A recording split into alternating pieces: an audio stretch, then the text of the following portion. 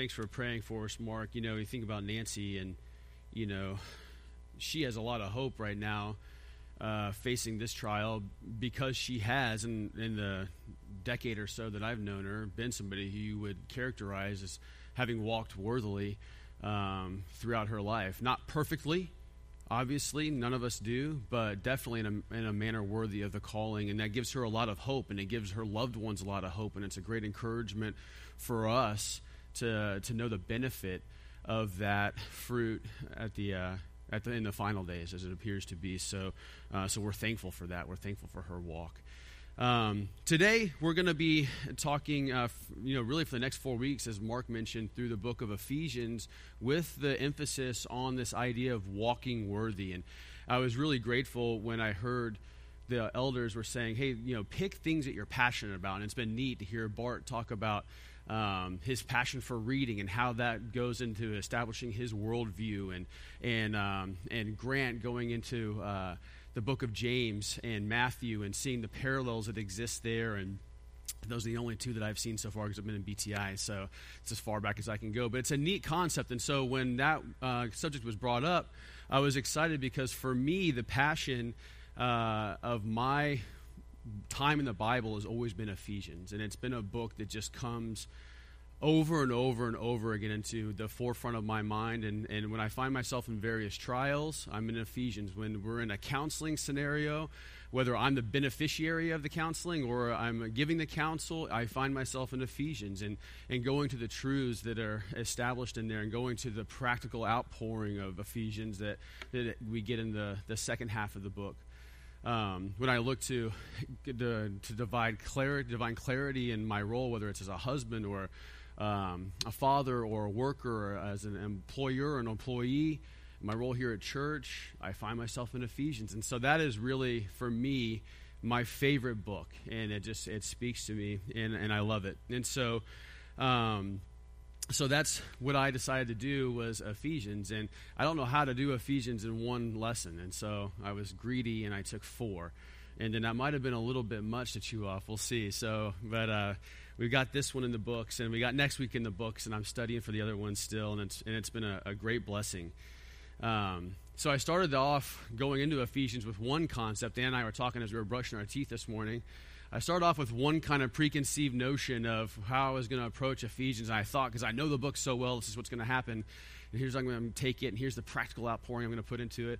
And it was neat. The Lord kind of just brought to the forefront this idea of unity, and I can't wait to get into the idea and the importance that Paul establishes on the concept of unity. And I think about our church and how little rifts can occur, and how my own selfish preferences can override the love of Christ in our relationship sometimes. And this idea of unity just kept coming to the surface. And so that's what we're going to talk about. We're going to talk about walking worthy with kind of an overall emphasis on the idea of unity. So if that's all right with you guys, what's the track we're going to take?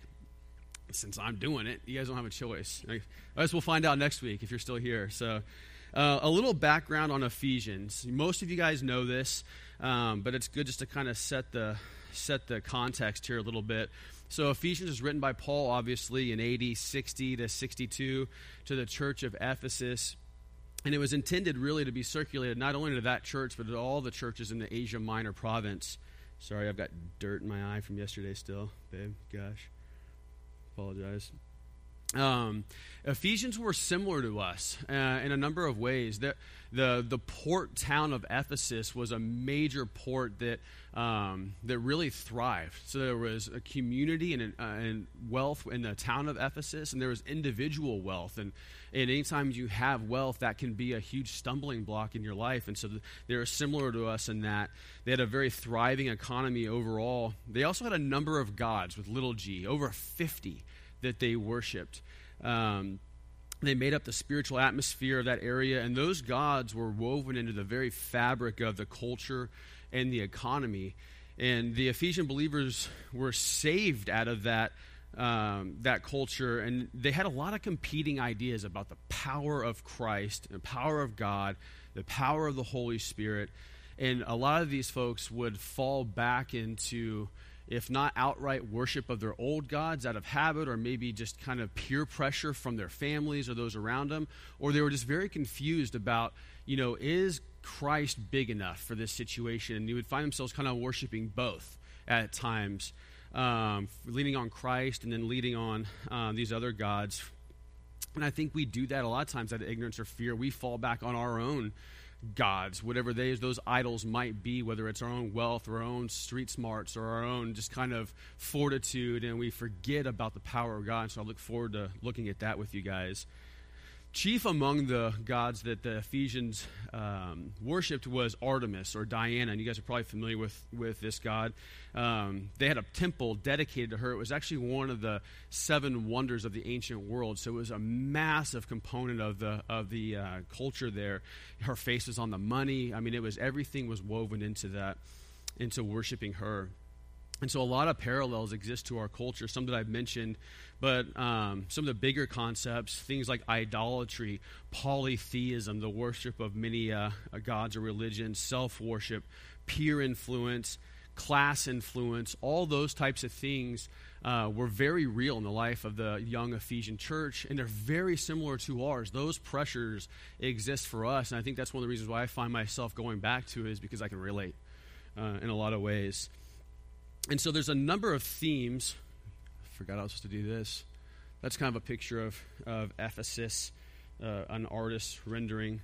But there's a number of themes that can be recognized from this book. A couple of them. One, MacArthur in his study Bible, he introduces it and says, Ephesians is a letter of encouragement and admonition written to remind believers of their immeasurable blessings in Jesus Christ, and not only to be thankful for those blessings, but also to live in a manner worthy of them. And so we're definitely going to relate to that.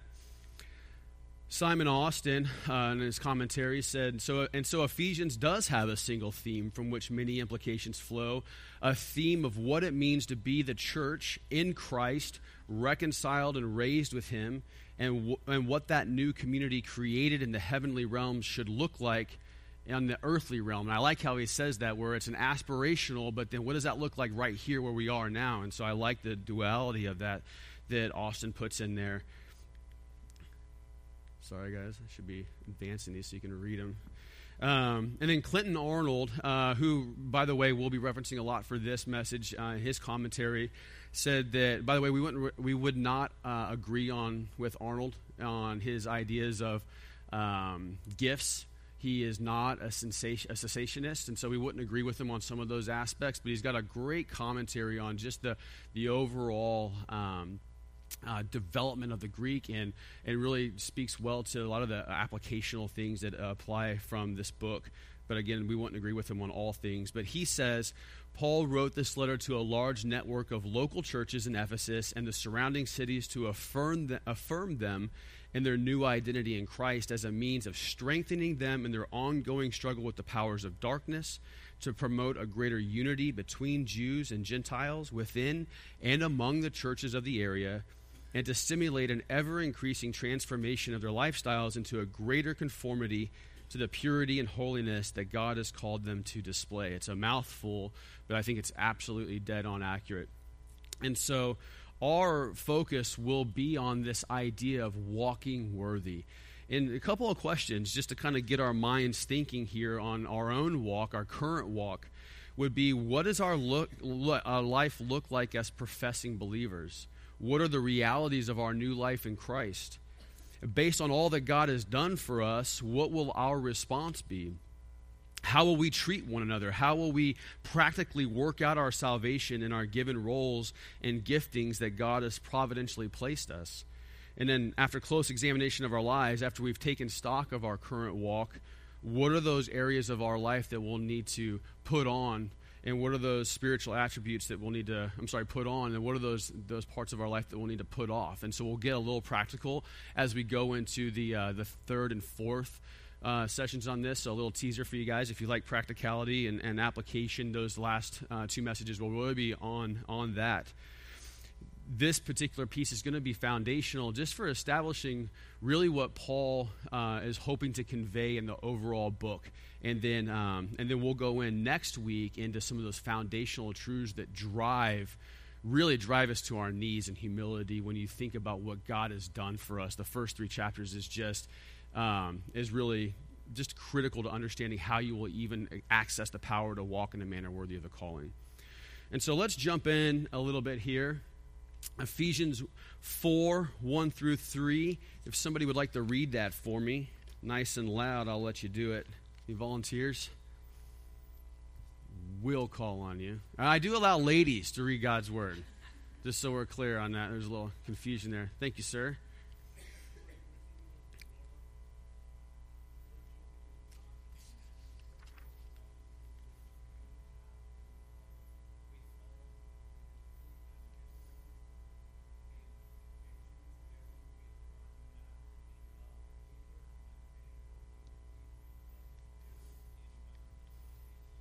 Perfect. Thank you. And so we're starting at the middle here in the 4th chapter, really because this is the pivot point of the whole book. Paul spent the whole first half of the letter establishing his readers' new identity in Christ. And Paul is now exhorting them to live lives in a manner that reflects the new identity he just referenced. And so we're going to look back, as I mentioned, to 1 and 2 in some detail next week in order to establish the proper foundation for this exhortation. But for now, I think I have, yes. That's a picture of foundational stones, in case you're wondering. It was a hard thing to find, more so than I would have thought. So I felt like I need to show you why. So these truths are obviously foundational for our application. And so we need to understand that the therefore that he starts off there with, the therefore reaches all the way back to some identity-forming truths in 1 through 3. And some of them, certainly not all of them, are that we have been brought near to God by the blood of Jesus Christ, that the Jews and Gentiles together form one new person in Christ, a hint at unity there, that we are the new covenant temple that God fills with his presence, that we have been joined to him in his resurrection and exaltation. We'll look at depth at that piece next week. And that we have been saved and redeemed from every form of evil, and many, many more. But those are some of the foundational truths that Paul says, based on all that, you got to do something. Right? There's got to be something that evidences that in your life. And so it's on this basis that Paul exhorts us to change our behavior. And in Paul's economy, the way that he thinks, and through him, the way we see a revelation of God's mind working here, and this is truth all throughout the Old Testament as well, is that a changed life comes before the good behavior. It was the thing that the Pharisees wrestled with. It was the thing that the Jews have always wrestled with, is that this external act will somehow gain merit. And as we know, it's really that they never had the saving faith that motivated them towards those acts that God so really wanted from them. And so the changed life comes before good behavior. And then the new identity in Christ is what produces the good works.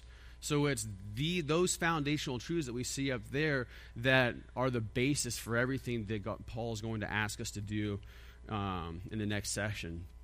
So let me go back so we have this just kind of as a reference point. So to walk worthily, it's comprehensive. And that expression encompasses how people live in every aspect of their daily lives. And the Old Testament metaphor of that is really a metaphor for conduct, how the Jews would conduct themselves. And the Lord uses this idea of walking throughout the Bible. Paul says the basis of the appeal is not on their calling, is on that of their calling, so the calling to which you have been called. And remember, this calling is God's invitation or summons to enter into a relationship with him. And this is critical. So much like God called Abraham and Israel to be his people, God's calling is closely related to the idea of his predestination and election. I know that we're all very familiar with that here. But Romans 8:30 speaks of the sequence of our election, which I think is really neat. So those he predestined, he also called, and those he called, he also justified. Those he justified, he also glorified, according to Romans 8:30. So this calling is to a relationship with God through Christ, in which he bestows an abundance of blessings on us. Some of those are redemption from the bondage of sin, participation with Christ in his resurrection and his exaltation, a new life, nearness to God, incorporation into a whole body of folks who are redeemed just like you are, a mission to fill the world with the good news of God's grace. Recall that the only reason we are all even here drawing breath is to go fill the world with the good news of Christ. And if we're not doing that, we're basically just taking up space, right? So something to think about in that mission is so critical. And so then people respond to God's calling by believing and living a life of what? Of obedience. And that's when Christ said, if you love me, you will obey my commands. And Paul's not being original here. He's just putting some more context to the idea of obedience. And so then he says, with all humility and gentleness and with patience. And so God's calling is not to a private relationship with him, but a life in community with other believers. And so we're getting to this idea of this unity. And so there aren't very many things that are more destructive to community life than pride, right? There's not many things that will tear away your relationship than arrogance. Those are the things that destroy. We want to put off pride and arrogance, and we want to put on humility. And God has always despised pride, and this is something that, that I look in the mirror and I see my own areas and where I have the most trouble and where I have the most significant rifts with other people or my own home. It's my own pride that rears its head, and so Paul hits it on the head here. But God has always despised pride. In 1 Peter 5:5, he says, all of you clothe yourselves in what? In humility toward one another, because God opposes the proud, but gives grace to the humble. And this idea of gentleness that Paul is talking about here, it's not implying weakness. In some translations, it's meekness, right? And that I don't like meekness because it's too easily misconstrued into this idea of being weak, and it's not that. It's power under restraint, I think I've heard Steve say from the pulpit, right? It's self-control. It's a tempered spirit that Paul is talking about here. And it's an important trait of all the members in the community, or we can say the body of Christ, as Paul will say later, to develop for living together and working with one another in harmony to achieve the goal of glorifying the Lord. When there are difficulties with one another, it is gentleness that is essential for restoring someone who's in error. Or correcting somebody. It's in gentleness that you'll have that attribute that will allow the truth to be heard so that person might be restored. We can be right in pride and arrogance, and it cuts off the truth from people's ears. And so I've heard Gabe for years say, we want to be attractive in the way that we present God's word. We want to be compelling. And how do you be compelling and make the word of God attractive? Well, it's through gentleness that you do that Paul is admonishing us to do here. Anger is damaging to relationships within our body. Rage, bitterness, slander, a spirit of vengeance, all these things are destructive. And so that's where you start saying, let me do a inventory check of my own predispositions, my own tendencies when I'm in error or when I am feeling very puffed up. Am I on that list? Am I rageful or bitter or slanderous? Or do I have vengeance? Because those things are destructive. And Paul repeatedly warns against these, not only in Ephesians, but throughout his letters. And so he identifies, though, the antidote to these sinful dangers. And it's patience. It's patience. It literally means a long time, right? God is repeatedly shown to be long-suffering and slow to anger. Exodus says God revealed himself to Moses as the Lord, the compassionate and gracious God, slow to anger, abounding in love and faithfulness. And so we see a tie into God's character that if one is slow to anger, is patient, there's also an expression of love and faithfulness in that. And God exhibited that in the way he presented himself to Moses. And then finally he says, by putting up with one another in love. And putting up with, I love that because it's really, it's this idea of enduring. It's bearing with somebody. And so Paul here is urging us to have an attitude of love in tolerating the faults. Hey, guess what? Just a quick reminder and just truth check. You guys all have faults. All right? In case you didn't know, and so does the guy next to you, and so do I, and everybody else. And so how do we exist with one another? Well, part of it's being humble and recognizing that you don't have it all together, and part of it's being gentle and how you come along other people and being persuasive in how you present truth, and part of it's being patient. It's, hey, your preferences don't have to win all the time, right? Other people's preferences can come through, and so that's the idea. You put up with one another in love, tolerating the faults and sometimes the grating personalities and quirks of other folks in the church. God's called us all to that. And the one thing that binds us together, we'll look at this a little bit more in depth, is a common faith. It's Christ. So, all of that, really, I feel like a really bad version of MacArthur, because he does this huge intro, and he says, well, now verse 1. Right? And so, all of that is to lead us to this one question, then, for this time together, is why is it important to walk worthy? Why is it important to walk worthy? And really, in one word, oops, I'm going the wrong way.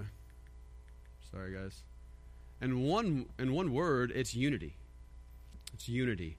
Paul is urging us to maintain the unity that already exists in the body God has created.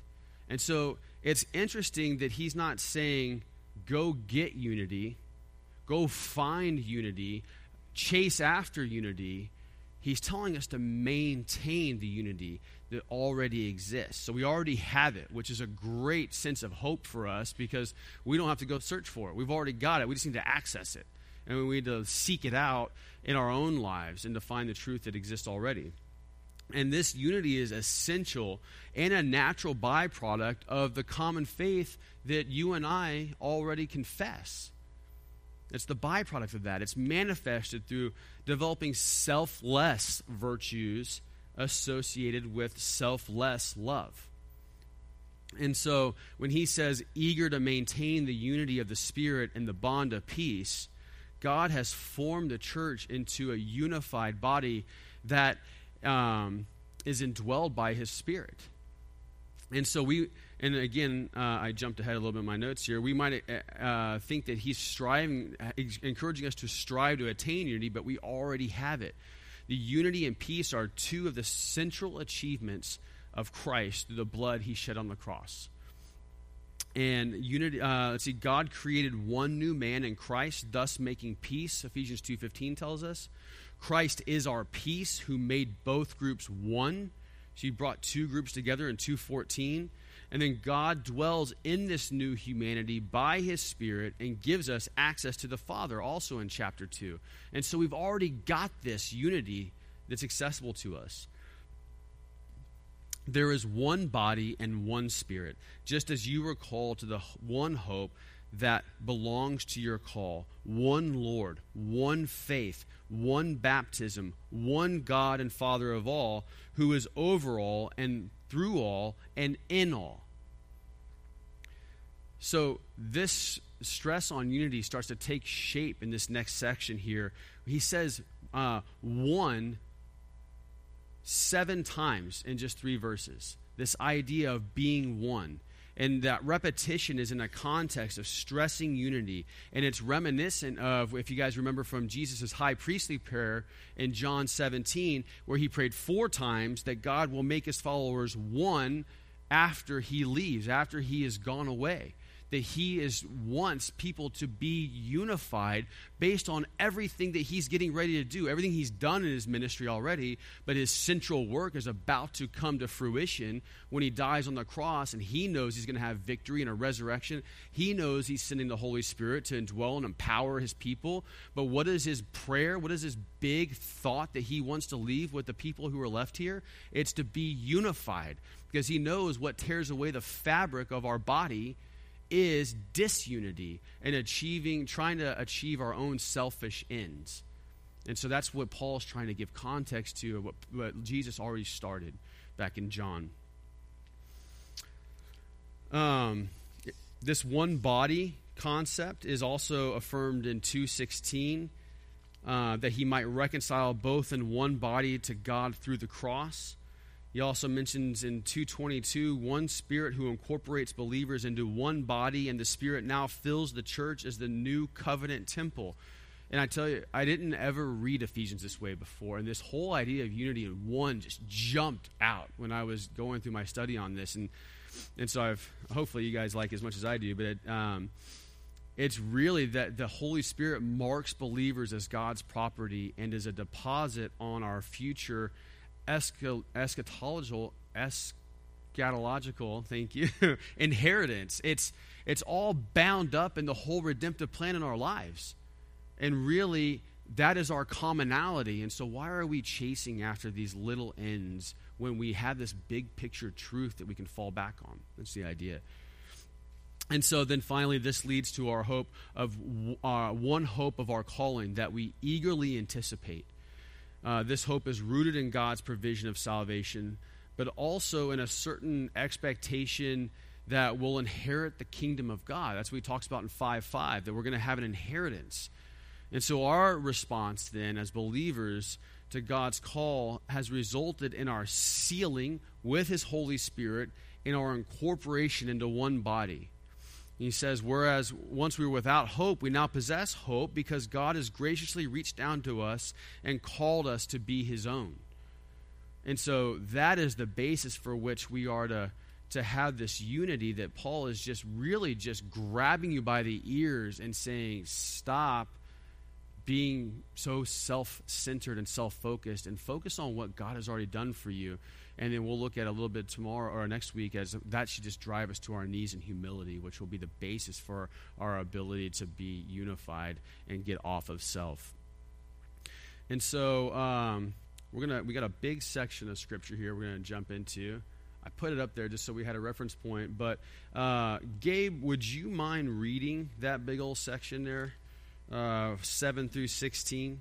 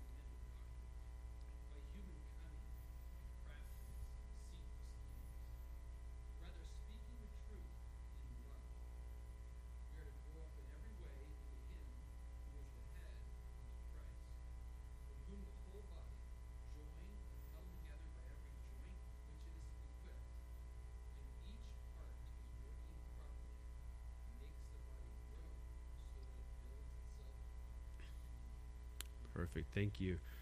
And so now this concept of unity and this walking worthy starts to take shape a little bit, where Paul starts to give us a little bit of context in how we're going to go about doing this and accessing the power that we have. And this call to unity here is displayed as the body of Christ. It starts getting a shape in a context, and that is the body of Christ, for which Christ is the head. And so the main idea here is that our Christian community, our body, is essential for growth to maturity because Christ has sovereignly empowered every individual with special abilities to minister to all other members. And so it's the responsibility we see here of our gifted leaders to equip the members for a life of service. And that's why the context of the church is so critical. The goal is to help all believers grow into a knowledge of Christ and the core doctrines of truth. And he calls that maturity. To mature to greater Christ-likeness. to manifest love for one another in the life of the community of believers. And so in 4:12 through 14, he says, to equip the saints for the work of the ministry, for building up the body of Christ, until we all attain to the unity of the faith and the knowledge of the Son of God, to mature manhood, to the measure of the stature of the fullness of Christ, so that we may no longer be children, tossed to and fro by the waves and carried about by every wind of doctrine, by human cunning, by craftiness and deceitful schemes. So Christ has given leaders to our church that invest their time and heavily in developing and preparing fellow believers, that's us, to engage in the ministry of the body. And this is why we need to, by the way, protect our pastors and our elders from some of the trivial stuff, the floor color and the wall color and all that stuff. Why? Because this is their charge. They are equipping us to be mature, to be men and women of the faith and not children. And that's a critical component. They have this responsibility to help us reach the goal that Paul is stating here, to attain the unity of the faith and the knowledge of the Son of God. And that is part of their charge, and have been especially equipped and called to do that. We are to be a mature corporate body to the measure of the stature of Christ's fullness. And so Paul has this expectation that we would pursue maturity.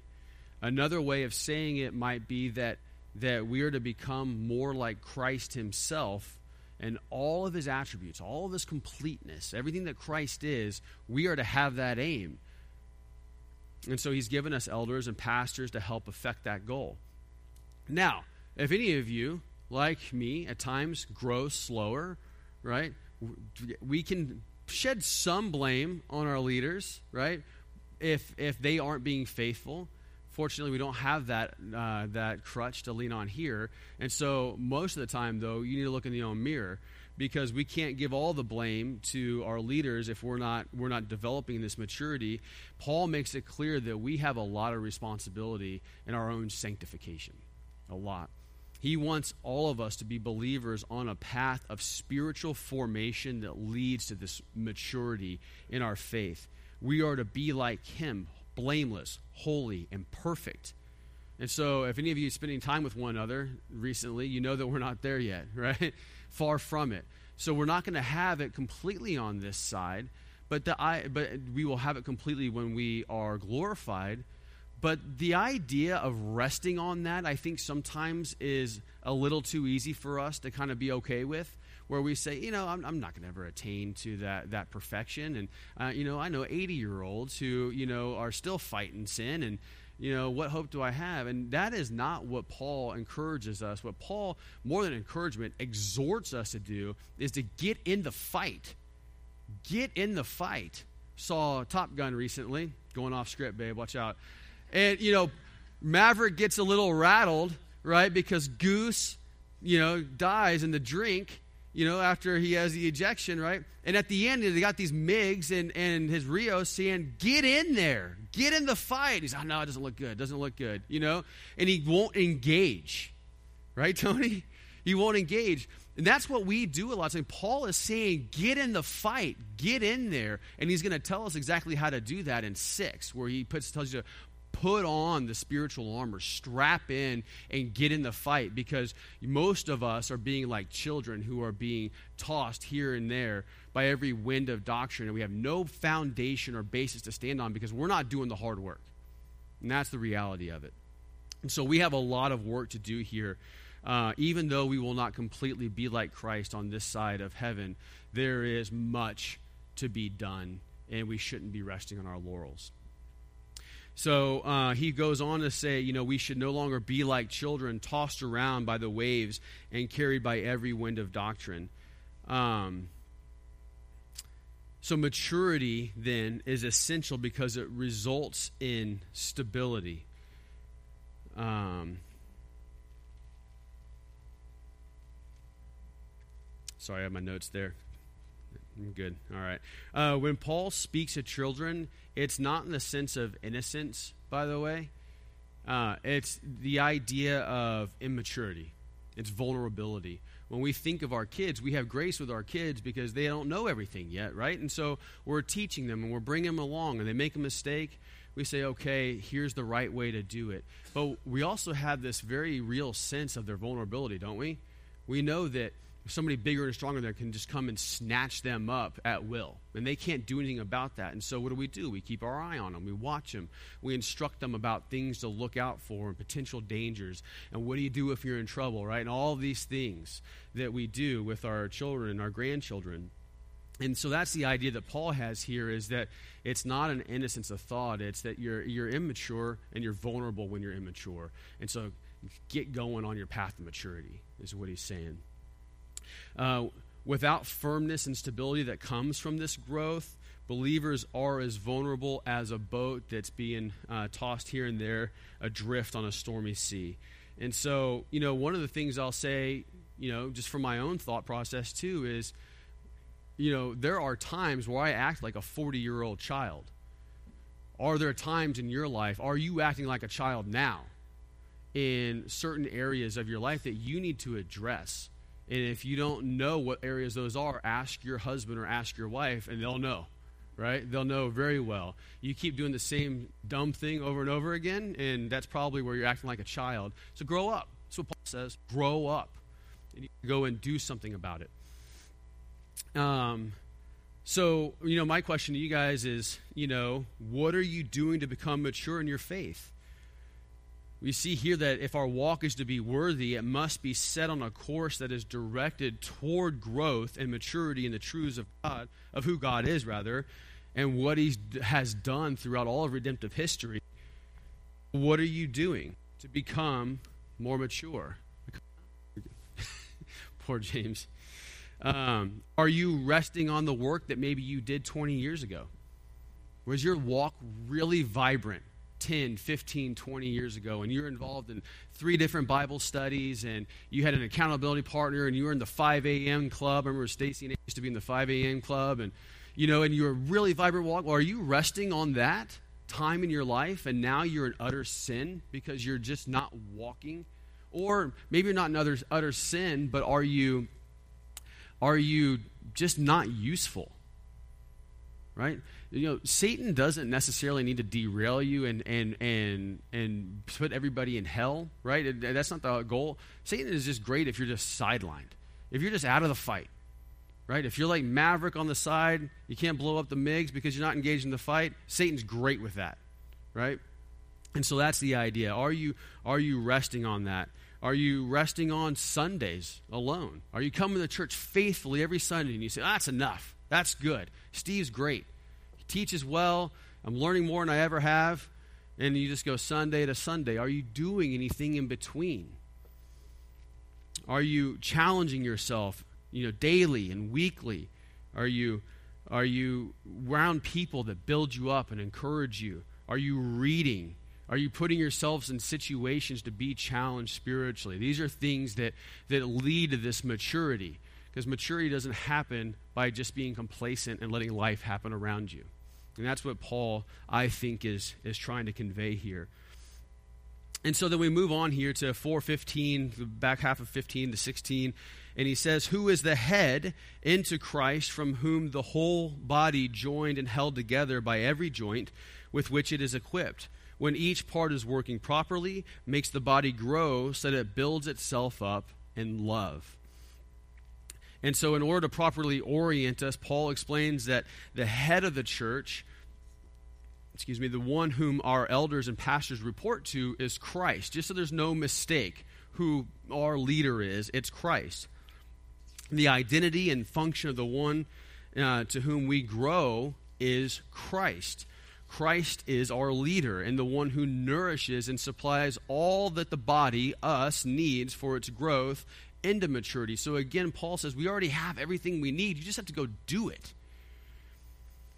So the church not only grows into a Christ likeness, but it also gets its ability to do so from the resurrected and ascended Christ. That's the great symmetry of redemptive plan of God, is that he has done it all. And by the way, what does that do? It drives us to our knees so that we're humbly approaching these things, because we don't have squat to do to make it all worthwhile. It's nothing of our own doing.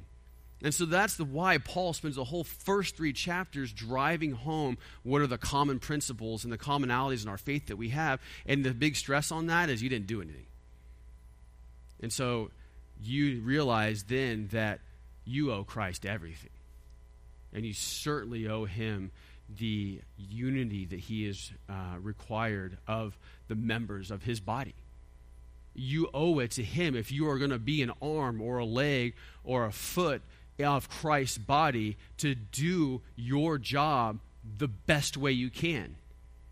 You can't have, Gabe's this foot and he's running, like a 4.4, and then I'm over here on this foot, running like a 10-second flat 40 and dragging the whole thing. We'll be going in circles. And you see that a lot in your life. You go in circles because you have members of the body who are not doing their part to the fullness of what God's called them to do. And so that's the idea here. Paul's vision for the church is that each member of the group will contribute to the growth of the body, which leads the whole body, not just the individual, but the whole body to maturity. And this is beyond personal growth because the entire body here is in view in this section.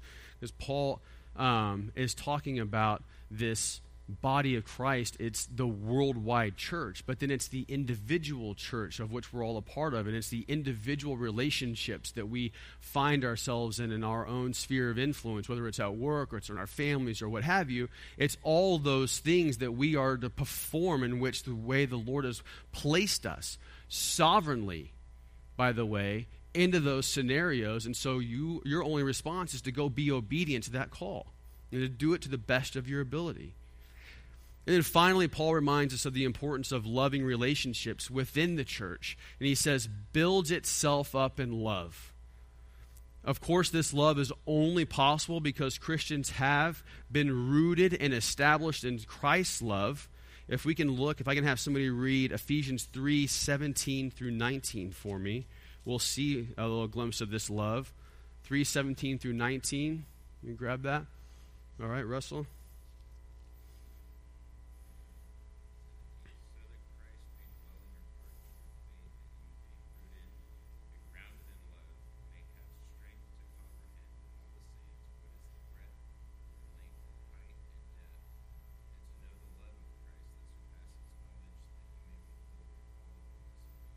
Thank you. And if I could have somebody grab 1:4 through 5. Ephesians 1:4 through 5. We can have somebody grab that. Jim?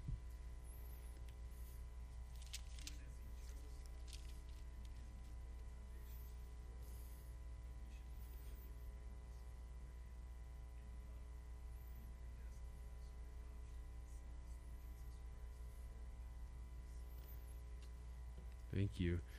And then finally, Ephesians 5:1 through 2. Somebody.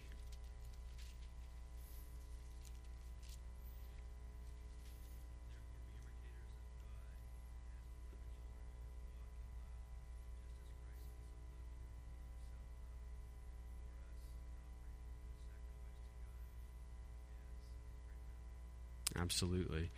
And so we see this concept. Why do we express love for other people in the body?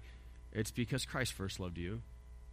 Christ first loved me. He loved me in his predestination and execution of my salvation. He loved me before the very foundation of the world.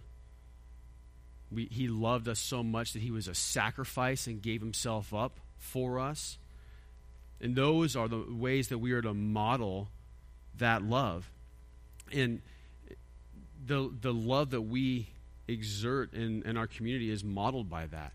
And it's reminiscent. If we are to go and say, this is all that Christ has done for me, this is how much love he showered on me, and I have a really solid foundation of that knowledge, and then I turn and I refuse to extend that loving grace through gentleness and patience and humility to somebody else, well, then you're no better than the parable of the unforgiving servant in Matthew.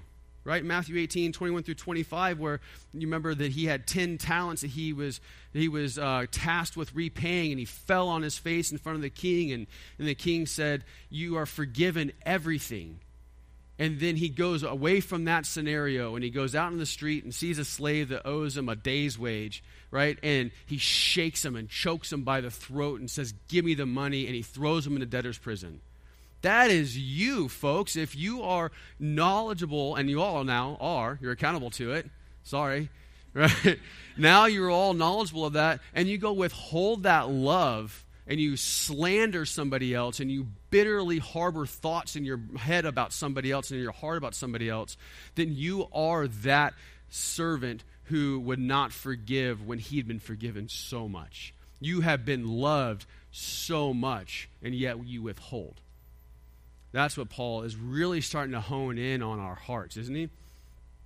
And so we also remind that love is a social virtue. It can't be seen by living in isolation.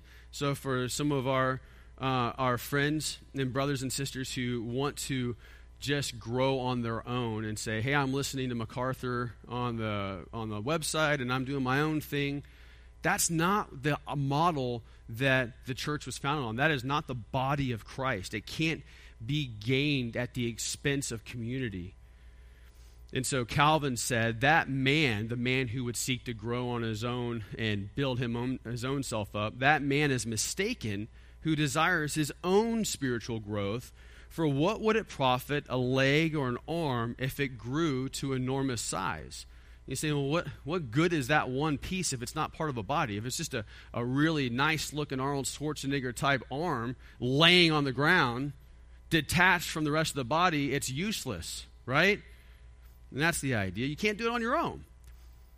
So Paul not only envisions a body of proportional growth, but a body cannot grow without all believers receiving gifted input from other members of the body. It's a community effort. And so when I see Bob falling down in some way, I come alongside him.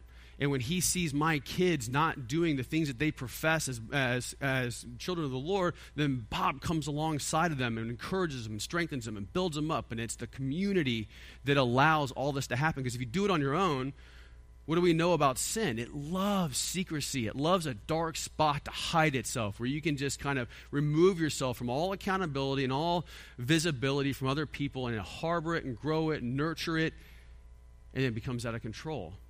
And that's why God continually calls us to be exposed by the light. And the best way to expose the light is to do it with one another, to do life with one another.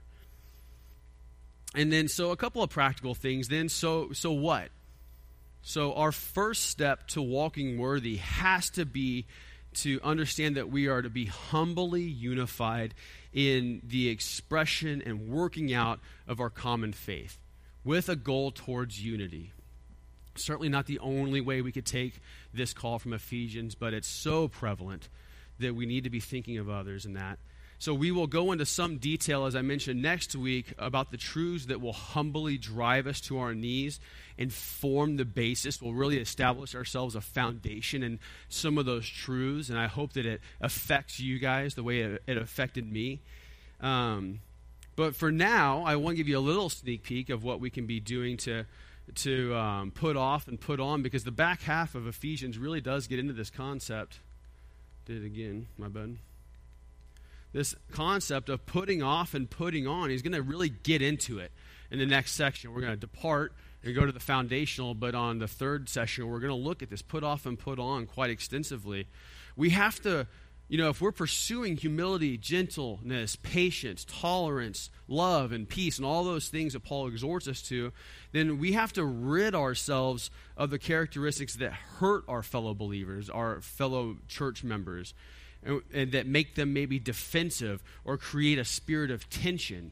And you guys know exactly what I'm talking about because you've been affected that way before, or you are currently affecting somebody right now in that way. You need to go repent to them.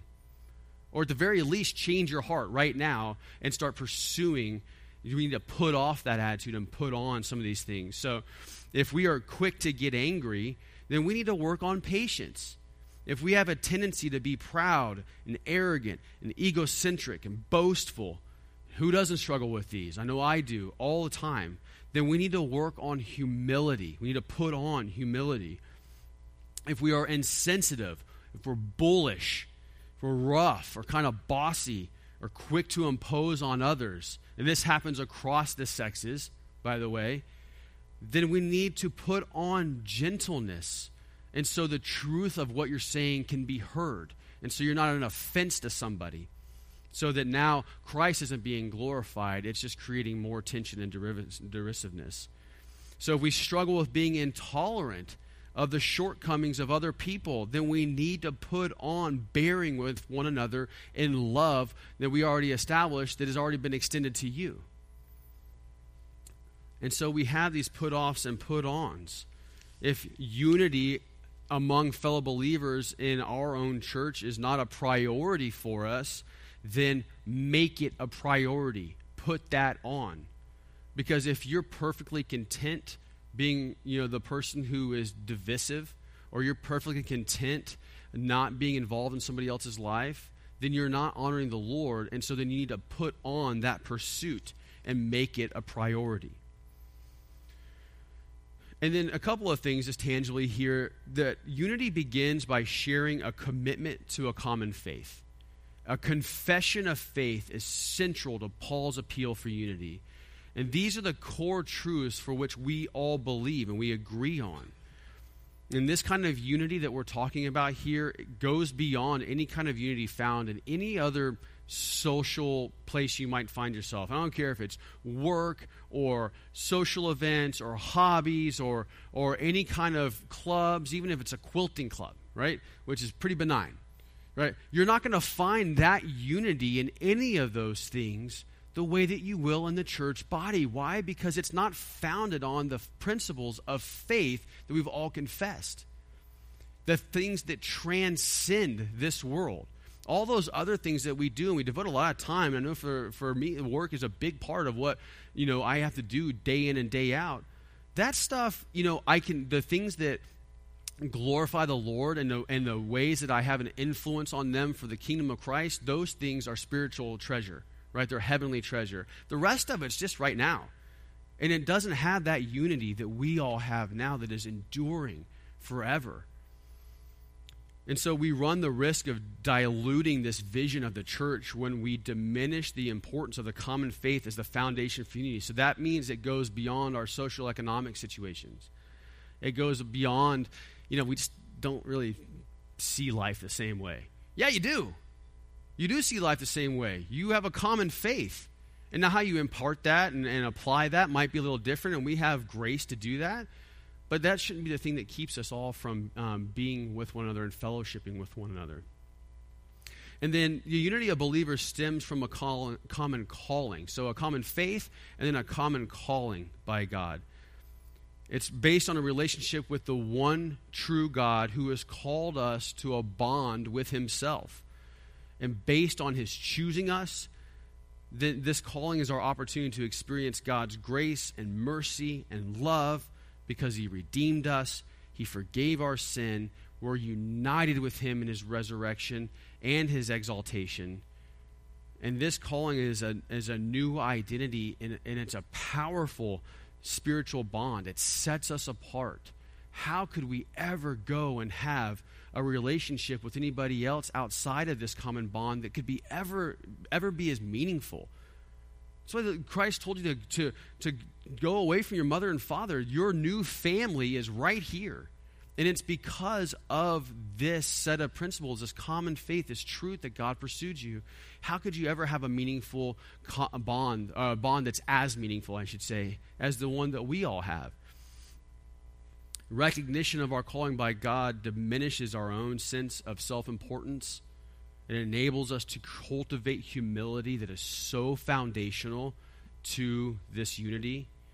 And so God did not choose us because we were so awesome, right? Sorry to burst your bubble. You didn't do anything to earn it. You're not great at all. I'm not great.